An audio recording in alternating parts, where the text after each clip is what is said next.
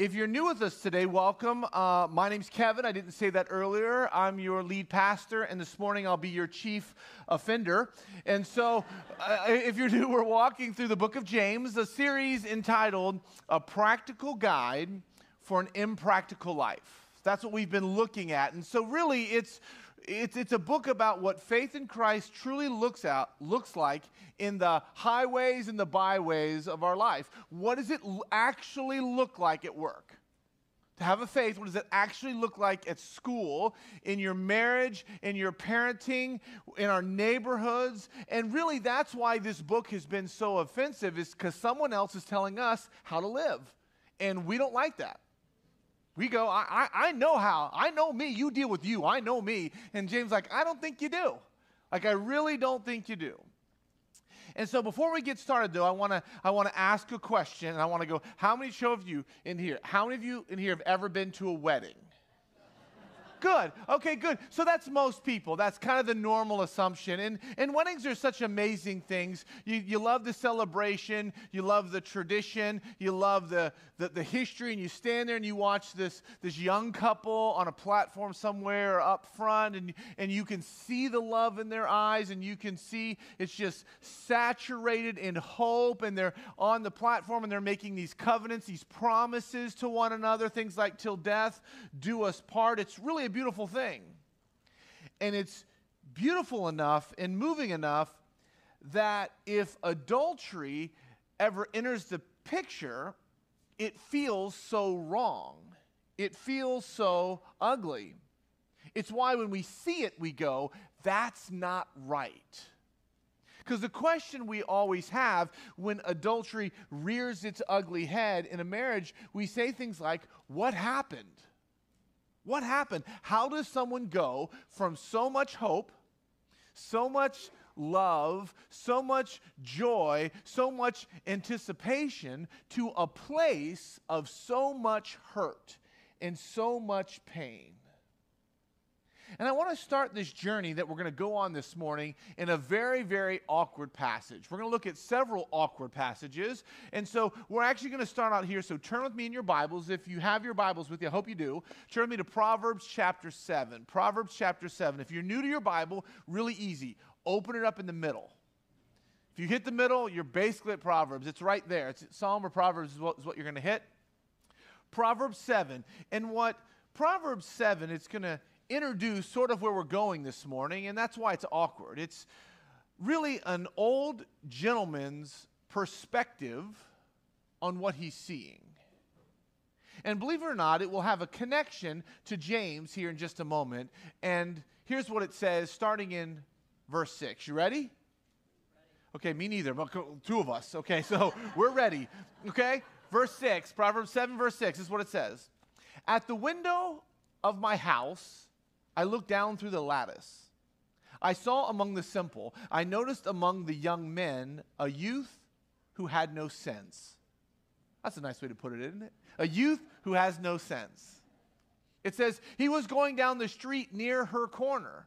And we don't know who she is yet. It says, he's walking along in the direction of her house at twilight. Not the movies, not walking home. And he's doing it, it says, as the day was fading, as the dark of night set in, then out came a woman to meet him, dressed like a prostitute and with crafty intent. She is unruly and defiant. Her feet never stay at home, now in the street, now in the squares. At every corner she lurks. And that phrase, at every corner she lurks, it begins to give us a snapshot that this she is not an actual person. So the she is not an actual person. Verse 13, she took hold of him and kissed him with a brazen face. She said, today I fulfilled my vows and I have food from my fellowship offering at home. So I came out to meet you. I looked for you and I have found you. I have covered my bed with colored linens from Egypt. I have perfumed my bed with myrrh, aloes, and cinnamon. Come, let's drink deeply of love till morning. Let's enjoy ourselves with love. And some of you are starting to blush. But secretly, it sounds exciting, doesn't it? Verse 19, my husband is not at home. He has gone on a long journey. He took his purse filled with money and will not be home till full moon. With persuasive words, she led him astray. She seduced him with her smooth talk. All at once, he followed her like an ox going to the slaughter. Meaning, it promises everything and delivers nothing. It promises excitement. It promises exhilaration, something kind of naughty, something kind of thrilling, something different. And what does it give him, though? It gives him death. And some of you are like, what is happening at my church on New Year's Eve? Can he say that on the stage? But hold on, because there's an interesting connection between what you just read and James chapter 4. So start navigating over to the book of James, James chapter 4. Because James, in James chapter 4, he's writing a letter to a group of people, and what you're going to hear him say in James chapter 4, he's going to call this group of people spiritual adulterers. That's nice, right? That's really hard to hear, that he's going to call them that. And so what we have to do is back up a second and go, wow, that's a big statement. And so we've got to start with an important theological point that needs to be made right here if we're going to understand why he's calling these people this. Because salvation is what's called punctiliar. That's an actual word. Salvation is punctiliar. It means point in time. Salvation is a point in time, which means if you've placed your faith in the finished work of Christ, then there was a transaction that occurred at that time. That means there was an imputation that occurred theologically. And some of you are like, why are we talking about that? Because it's kind of a small deal, isn't it? Well, it's kind of a small fact, but it has massive implications. It means that your sin was imputed to Christ, and Christ's righteousness was imputed to your account. So your sin went on his books, and his righteousness went on your books. And that's a huge deal. And so what that means is you weren't born a Christian. That's a lie, by the way. If someone says, well, I was born a Christian, no, that's not what the Bible teaches on any page. We are sinners in need of a Savior. And at that point, when you placed your faith in Christ, salvation became yours. That free gift, freely offered, but this free gift came at an incredibly high price to him. Didn't cost you anything. It was incredibly costly to him. And then in that moment when that transaction occurred, you were justified, meaning you were declared righteous. You and I are not righteous. We have been declared righteous. That's different. That's what justified means. The satisfaction of the wrath of God wasn't poured out on me. It was poured out on him. And all of that happened when you and I placed our faith in Jesus. And that's not really the hard part. The hard part now comes with James' whole point of the book.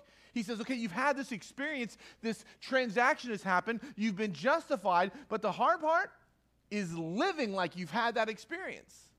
That's the hard part. The hard part is sanctification, because I know I'm a moral meltdown, and I know what he did on that cross saved me, and I receive that, and I believe that, and I rest in that. But now after that, can I live faithful to the one to whom I'm now betrothed?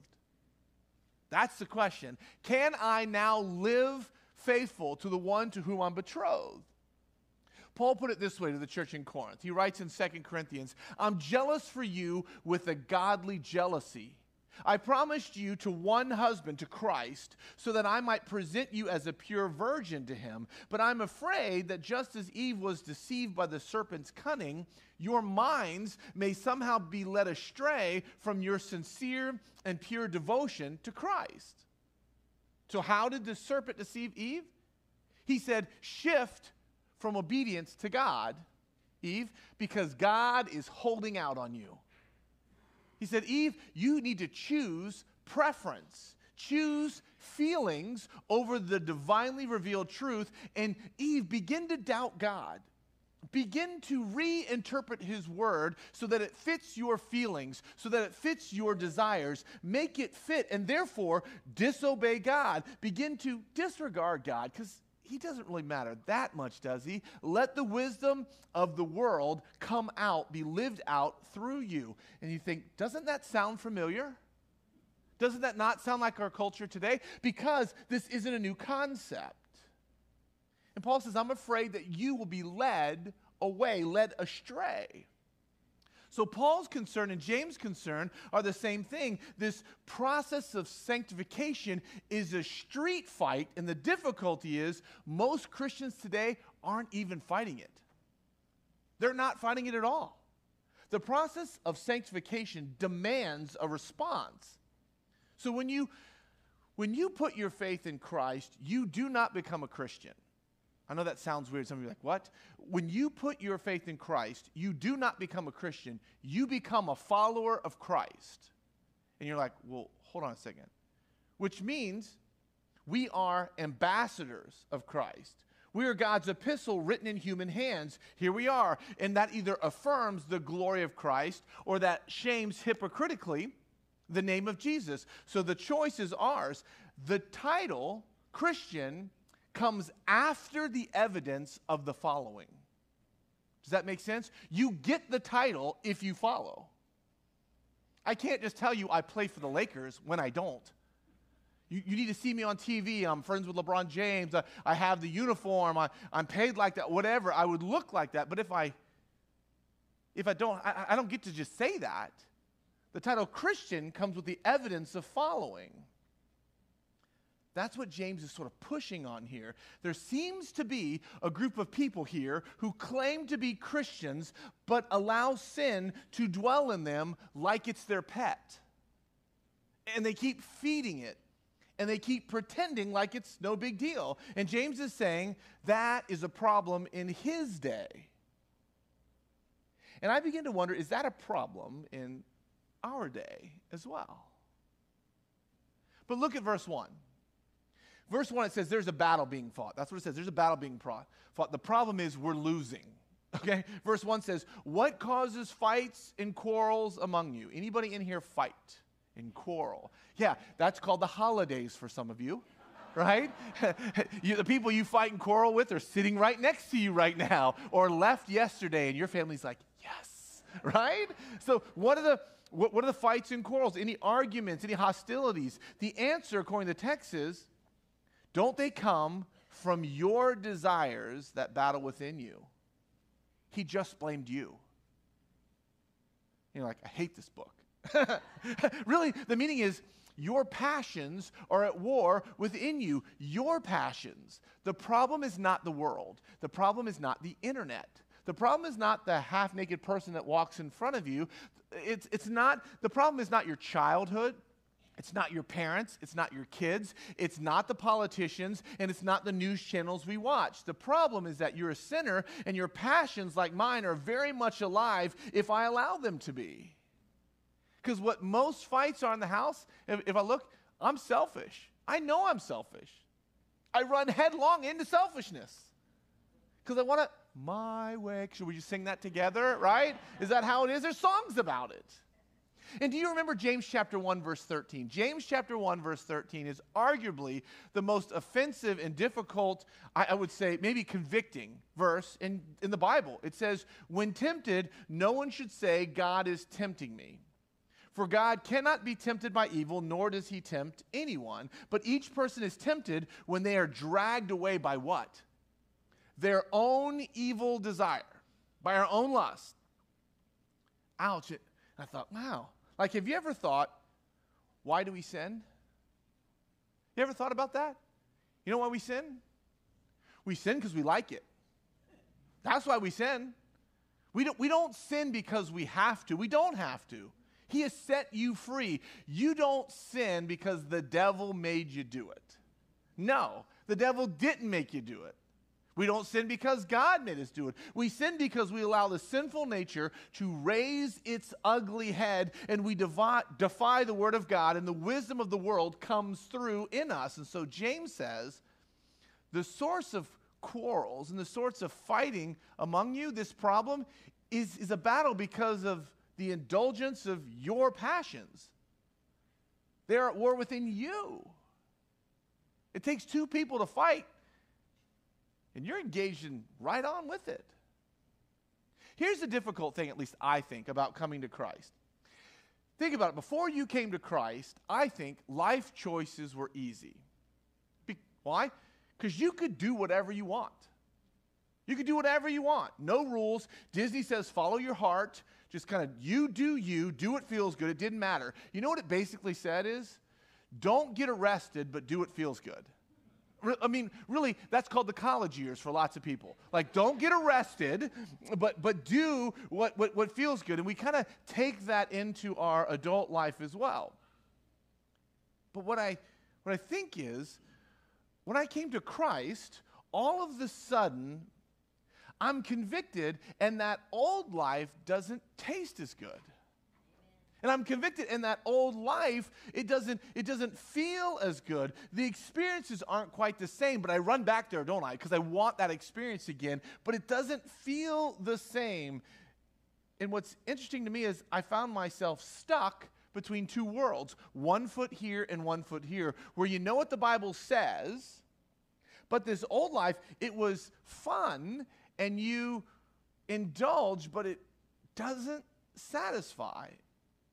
So you're kind of too much of the world to love God, but too much of God to love the world. You're a tweener. You're a spiritual tweener, and that is a terrible, terrible place to be.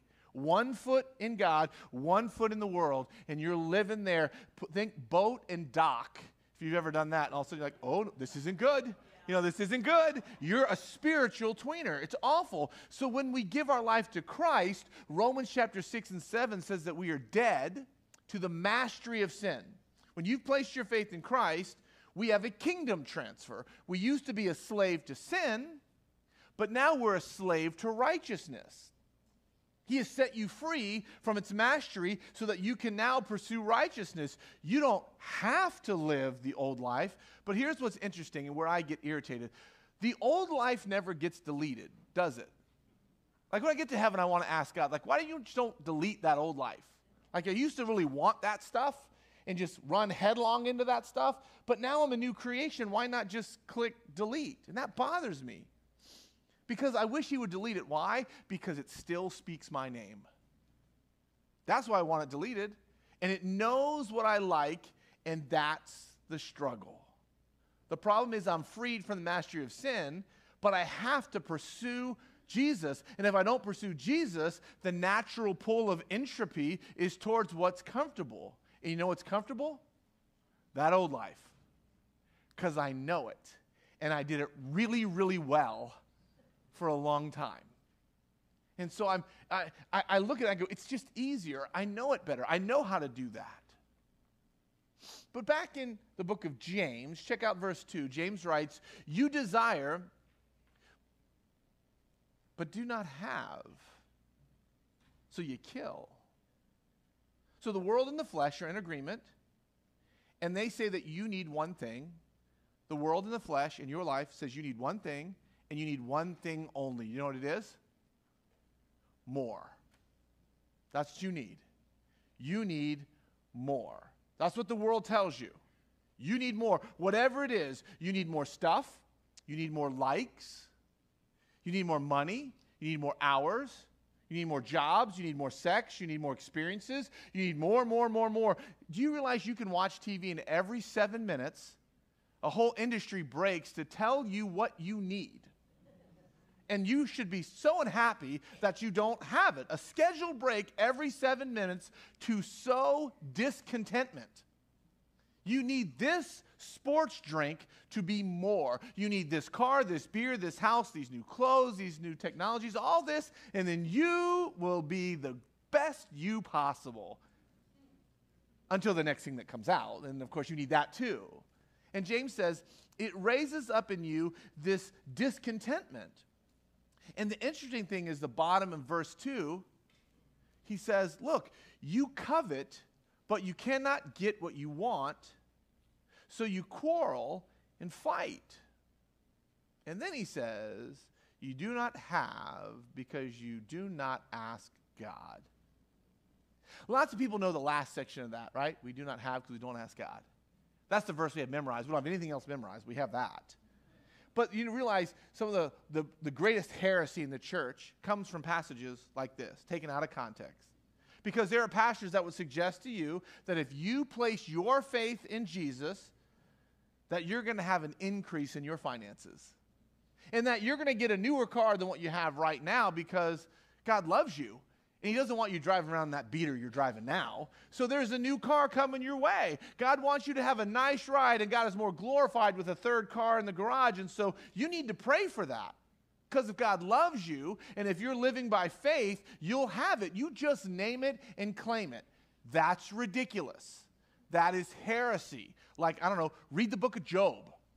Read anything written by Jesus. I don't know, open your Bible anywhere. And that's not a biblical concept on any page. That's not the gospel, nor what this means.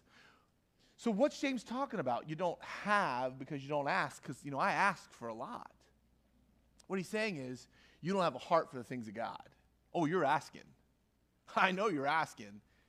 You don't have a heart that wants greater passion for what God wants in your life. You pray about stuff, you just don't pray about that stuff. You pray about these other things. So James says, hey, look, pray for this. Verse 3, when you ask, you do not receive because you ask with wrong motives that you may spend what you get on your pleasures. Oh, Lord, give me the winning lottery ticket. And I'll give 10% to the church.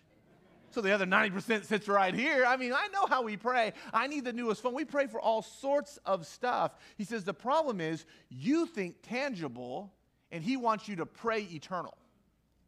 You pray tangible, and he's like, could we ever just for a second pray eternal? James is saying, I'm missing out on some of the best things that God has to offer because I'm so focused on the tangible things that I never get around to asking for the eternal things. And so he's saying, ask, but ask with right motives. Think about why you're asking. You know what the greatest thing in your prayer life that'll change your prayer life? Guaranteed this will change your prayer life. At the end of every prayer you pray, at any meal, add so that and finish the phrase, and it'll expose whether that's selfish or eternal. Seriously. Oh God, bless this food to our bodies so that what? So that what? Oh God, would you heal such and such? Would you do this so that, is there anything about his glory? Anything about his fame? Add 2 words so that it'll change your prayer life. Because what happens is what we need to pray for is a heart that breaks like his and a mind that thinks like his. That's what we need to be praying for. Maybe I've said this before and I'm wrong. I've said this before. God's not into your checkbook, by the way. Just if I told you he is, he's not. He's not into your calendar. You know what he's into? Your heart. Because your checkbook and your heart, your checkbook follows your heart. Your calendar follows your heart. He wants your heart. That other stuff will follow. He always wants our hearts. Because those things follow it. Which is why he says in verse 4, you adulterous people. That's a great thing to hear on New Year's Eve, right? Going into the new year. You adulterous people. Don't you know that friendship with the world means enmity against God? So apparently those two things are mutually exclusive because treasure follows heart. So where your heart is, you're going to find that what you value, or put the other way, where your treasure is, there your heart will be also. So he's like, quit storing up that other stuff and start seeking and praying about things that I am about. Pursue me. He says, you spiritual adulterers, you're living with a divided heart. You have proclaimed faith in Christ, and yet you're living in disregard to what he says. He says you have too much of the world to love God and too much of God to love the world. It's time, he says, to choose this day whom you will serve, because you can't serve both. Jesus says you can't serve 2 masters. And if we haven't been offensive enough with the passages we've looked at, and all the parents are really glad that I'm showing their teenagers where the Bible says awkward things, here's another one. Psalm 106 says, Thus they became unclean by their acts and played the whore in their deeds. I read that and I thought, wow, really? Can I say that? Like, are you allowed to write that in the Bible? Because that's really offensive. I don't like the way that makes me feel. I thought, that's exactly right. Why is it that I feel so awkward about that word being said in that passage, but I don't feel that way about my sin? I get really offended maybe that verse is read on a platform. It's true, by the way, but why is it I'm so shocked by that, but I'm not shocked at the sin that I feed in my life? Why the disconnect?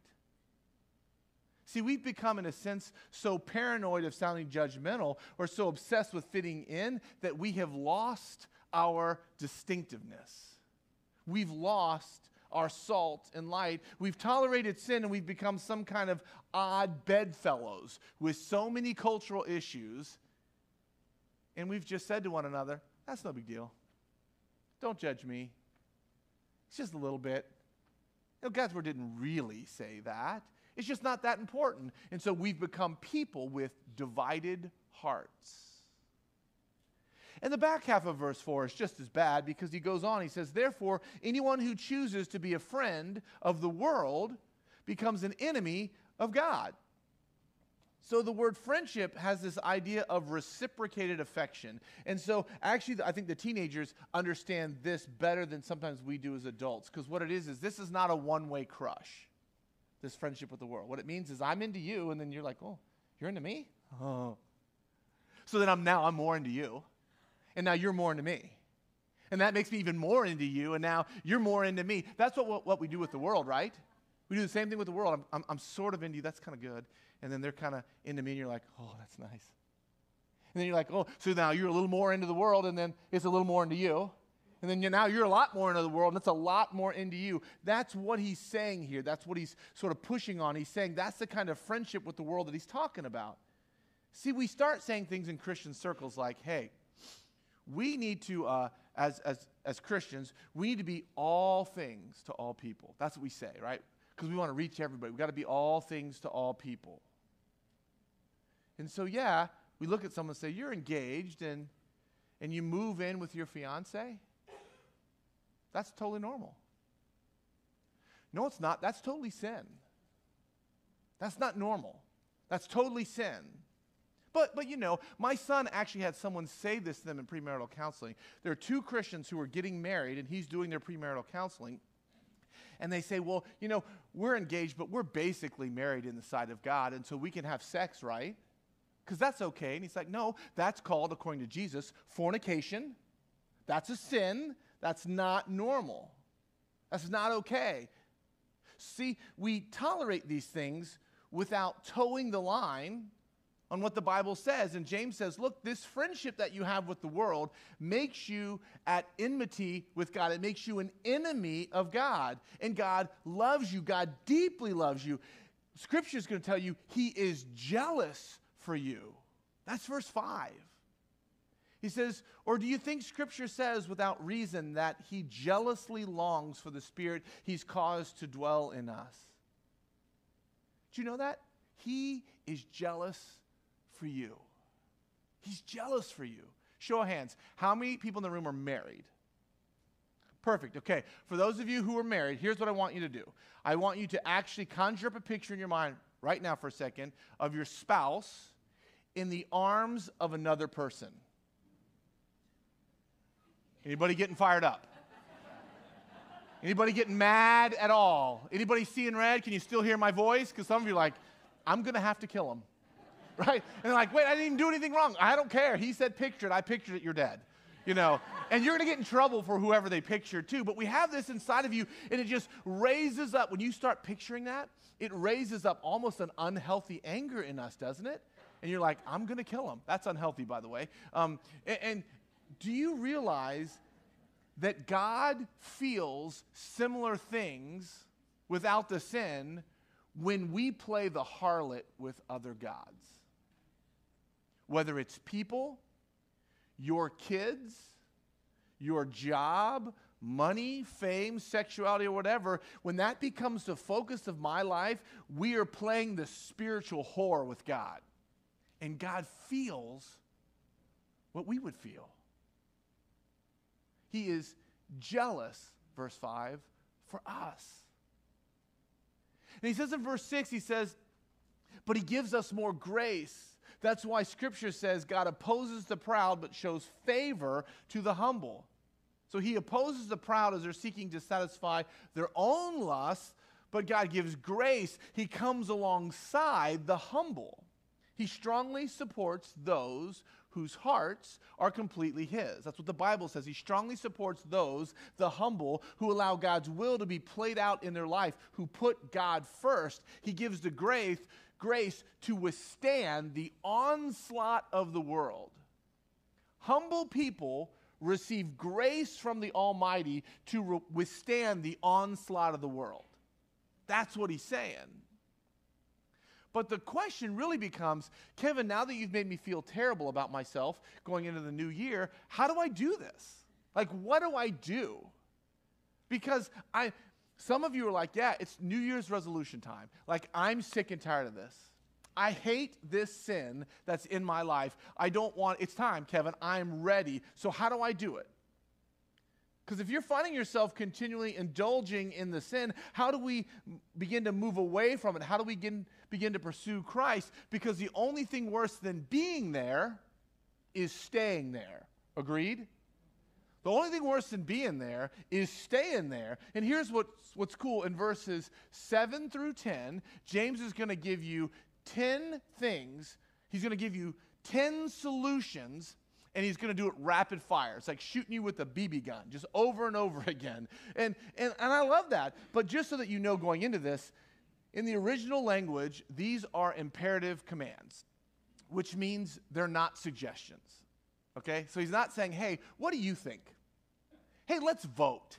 Anybody not like the way this makes you feel? That's not what he's saying here. He's saying, he's not asking if it makes you feel pretty or happy or feel good about yourself. What he's doing, maybe this is just me. I said this first service, and they looked at me a little weird. I have a son, and sometimes sons don't listen. I know that's shocking. And when they don't listen, what dads want to do, maybe moms too, they want to grab the shoulders. And they want to shake some sense into them and tell them something very, very, listen to me. You know, that's what you want. That's sort of what he's going to do right here. That's sort of what he's after here. He's like, I'm not messing around. This is crazy important stuff. Verse 7, here's your first thing he says. First thing he says, submit to God. That's a fun word, submit. That's an off-limit word in our culture right now, because he says you cannot serve God and you cannot serve yourself at the same time. But what's interesting is so many people have no idea what God's word says, so they have no idea how to submit because they don't know what God even wants.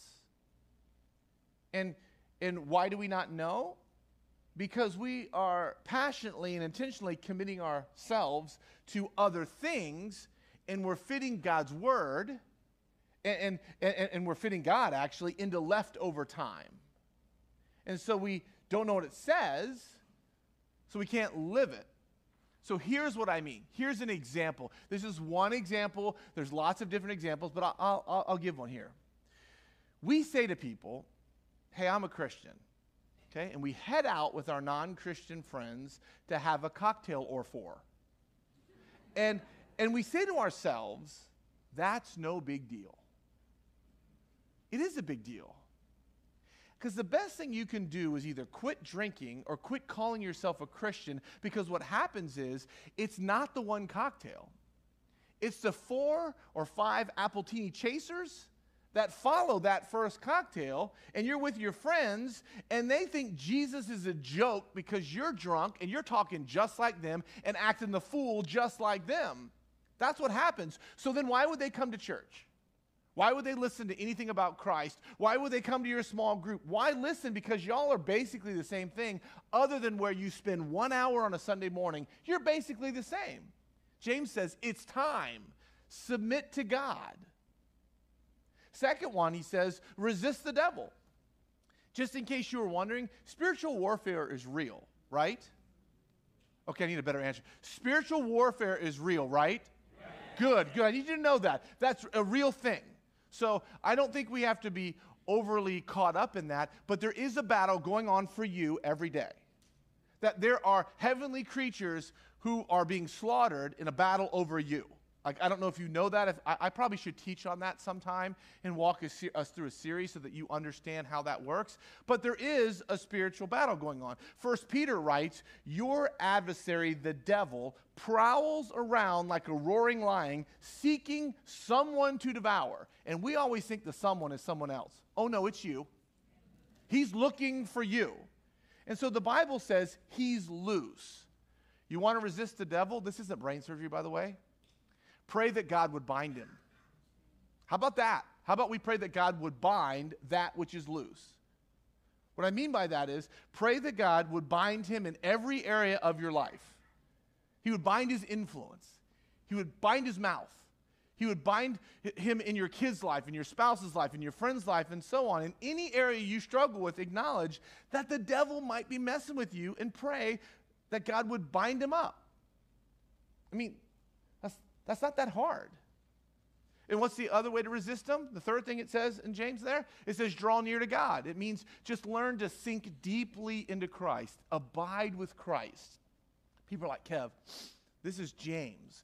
I need some practical understanding of what this means. Okay, I'll give you 3 practical ways to abide in Christ. Read your Bible. Read your Bible. Grab a couple people, get together every day, or get together once a week, but read it every day. Saturate your life with the Word of God. Do you realize we have tons of 400 people in this church are reading their Bible together every day. 400 people. People just like you. That's drawing near. And if you go, oh, I need a Bible because all I have is that old school big one that opens up that has weird words in it and big pictures, I'll give you one. And if you're too proud to take one, I'll give you an Amazon link to a couple good ones that you can buy. And you're like, well, you know what? I don't know how to say the names. I don't either. Just play the audio Bible and he'll read it for you, and that's how you say them. I mean, I don't know the locations. Fine, we'll get there. Or I've got questions, and I would go, join the club. Okay, because every day I read, I'm like, yeah, I don't like that. I don't understand that. I'm not sure what that means. That's why we read together. Get some people to hold you accountable. Start reading and just keep reading. Why? Because what you're doing is you're sinking God's word into your heart, and the Bible begins to change the way you think. That's what happens. Ask any of the 400 people here, and they'll say, boy, I used to think this, and now I don't. Because I've saturated my life with this. And some of you are like, well, Kev, that's too much, reading my Bible every day. I would say, fine, learn to pray. Well, I don't have time to pray. Here's the deal. Pray in your car. Now, some of us who are older like me, we grew up when there was no Bluetooth in the car. So if we were praying in our car, it looked like we were kind of crazy and talking to ourselves. And all the cars driving by were like, yeah, steer clear of them, right? But now, everybody's talking on the phone in the car. You can pray, hey, God, so go to work today. Hey, God, as I take the kids, you can pray out loud, and no one thinks you're weird at all. If you want to get better at praying, pray out loud. And where are you alone? Maybe in the shower or in your car. Just pray. And if that's too hard, what if you learn to worship? Here's what I mean by learn to worship. Don't just sing the words, feel the words. Maybe stop for a second and pray those words back. Like, feel the music. Maybe get crazy and either kneel or raise your hand. Here's the thing about people who raise their hands, just so you know. Some of you don't want to raise your hand. This was me too for a long time. You don't want to raise your hand in worship because you think people are going to look at you and think you're weird. There are not that many people interested in you. I mean, I don't know how to be nice about it. You are not the center of this church's world, okay? So if you raise your hand, no one's like, what are they doing weirdo over there? Don't sit by them. We're changing sections, honey. No one's looking at you that way. They're hopefully worshiping too. If they're judging the hand raisers, there's another issue that they need to go back to step 1, maybe. So what if we began to let my body mimic my heart? The King of the universe is for you. So why not listen to worship music at home or in the car or as a family or at work and allow it just to kind of settle into your life? And what's interesting now that those three will help you maybe take a step in abiding in Christ, he gives some other examples here of how to do this. And he uses in this next section some Old Testament imagery that might get lost on us if we're not careful. So the back half of verse 8 talks of cleansing your hands and purifying your heart. It's like when your mom says, wash your hands before dinner. Sort of the thing here, the priest, before they would go in and minister before the Lord, they would clean up. They would wash their hands. They would get into a pool of water, something called a mikvah. It's basically a large cow tank, if that's not heretical, but it's just a tub of water, like a baptismal tank. And they would kind of clean up because they had to be cleansed because they would purify not just their hands, they would purify their whole bodies. And the concept here is to recognize that God is holy, and because God is holy, he cannot fellowship with sin. Ever felt like you pray and there's nobody listening? Ever feel like you pray and it's bouncing off the ceiling? I can tell you almost always why that happens. I'll give an example from your life. Maybe this is my family and maybe this is Confession Sunday, but maybe your son sneaks out the window and goes and hangs out at midnight all night, and you find out from the police where he's been. And he walks in at 3 a.m. in the morning, and he wants to talk about what's for breakfast. And I want to talk about why you're climbing out the window and why the police are at the door at 3 in the morning. But he wants to talk about breakfast and waffles and eggs, but I want to talk about what is actually happening. The same thing goes on in our lives. When we pray, there's a good chance you're hiding something, and he already knows it. Yeah, you want to talk about this stuff over here and your kids and all? That's great, but can we talk about the fact that you just snuck out the spiritual window? Can we talk about this real issue over here, which you don't want to talk about, but I don't want to talk to you unless we're going to talk about this, because this is the real problem. That's why why not, the concept he's getting at is confession. That's what he's getting at. Because when my son rolls in and he's not repentant at all, I'm going to talk at him longer until I realize, oh, you are repentant. You do understand what you did was wrong, and maybe we can make some other choices next time. And so what's happening here is this idea of confession, of repenting. Because if we're honest, we always think our sin is no big deal, don't we? Everybody else's sin a big deal. My sin, not so big a deal. You know what's true about your sin? Your sin will cost you more than you want to pay. Your sin will take you further than you want to go. And your sin will keep you longer than you want to stay. That's your sin. That's my sin. But it's no big deal, Kevin. Oh, no. It's going to cost you more than you want to pay. It'll keep you longer than you want to stay. And it'll take you further than you want to go. And Satan just whispers in your ear, it's no big deal. And what James is saying is, grow up, church. If you've been in church for a minute, it's time to get serious about my faith. It's to become spiritually faithful to the one whom I'm betrothed to. Try offending your wife, guys, and then never talking about that issue ever again. Does that go well? Yeah. I'm betrothed to one who wants to talk about some things. It's time to be about the journey of becoming holy as he's holy. And holiness is a dirty word today. Verse 10 is the final command, verse 10. Oh, actually, I'm going to jump back up to verse 9. I skipped that. He rapid fires some at us. He says, grieve, mourn, and wail. Change your laughter to mourning and your joy to gloom. So does that mean I have to walk around somber all the time? No, the point is he's saying, why doesn't your sin ever grieve you anymore? Because like when we started this journey off, right? When you first become a Christian, we look at the big sins in our life. Big sins like, oh, pornography, let's get that out. You know, anger, drunkenness, whatever, these big rocks. And then after you get the big rocks out, you look back at your life and you're like, where'd all those rocks come from? There's a bunch of other rocks here. And you start picking those out. When did our sins stop grieving us and we start calling sins little sins and big sins? Because the wages of sin, not big sins, the wages of sin is death. Holiness matters. Holiness matters. Verse 10 has the final command. Verse 10 says, humble yourselves before the Lord and he will lift you up. So it sort of ends where it all started. He's talked about humility several times. Do you notice it says humble yourself? Anyone ever been humbled by the Lord? Yeah, that stings a bit, doesn't it? When you're humbled by the Lord, this is how you know if you've ever been humbled by the Lord. It leaves a mark. It leaves a mark. You know.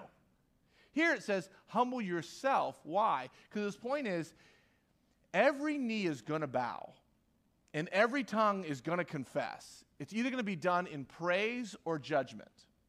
So you should kind of get with the program, because humility matters. You're going to be humbled.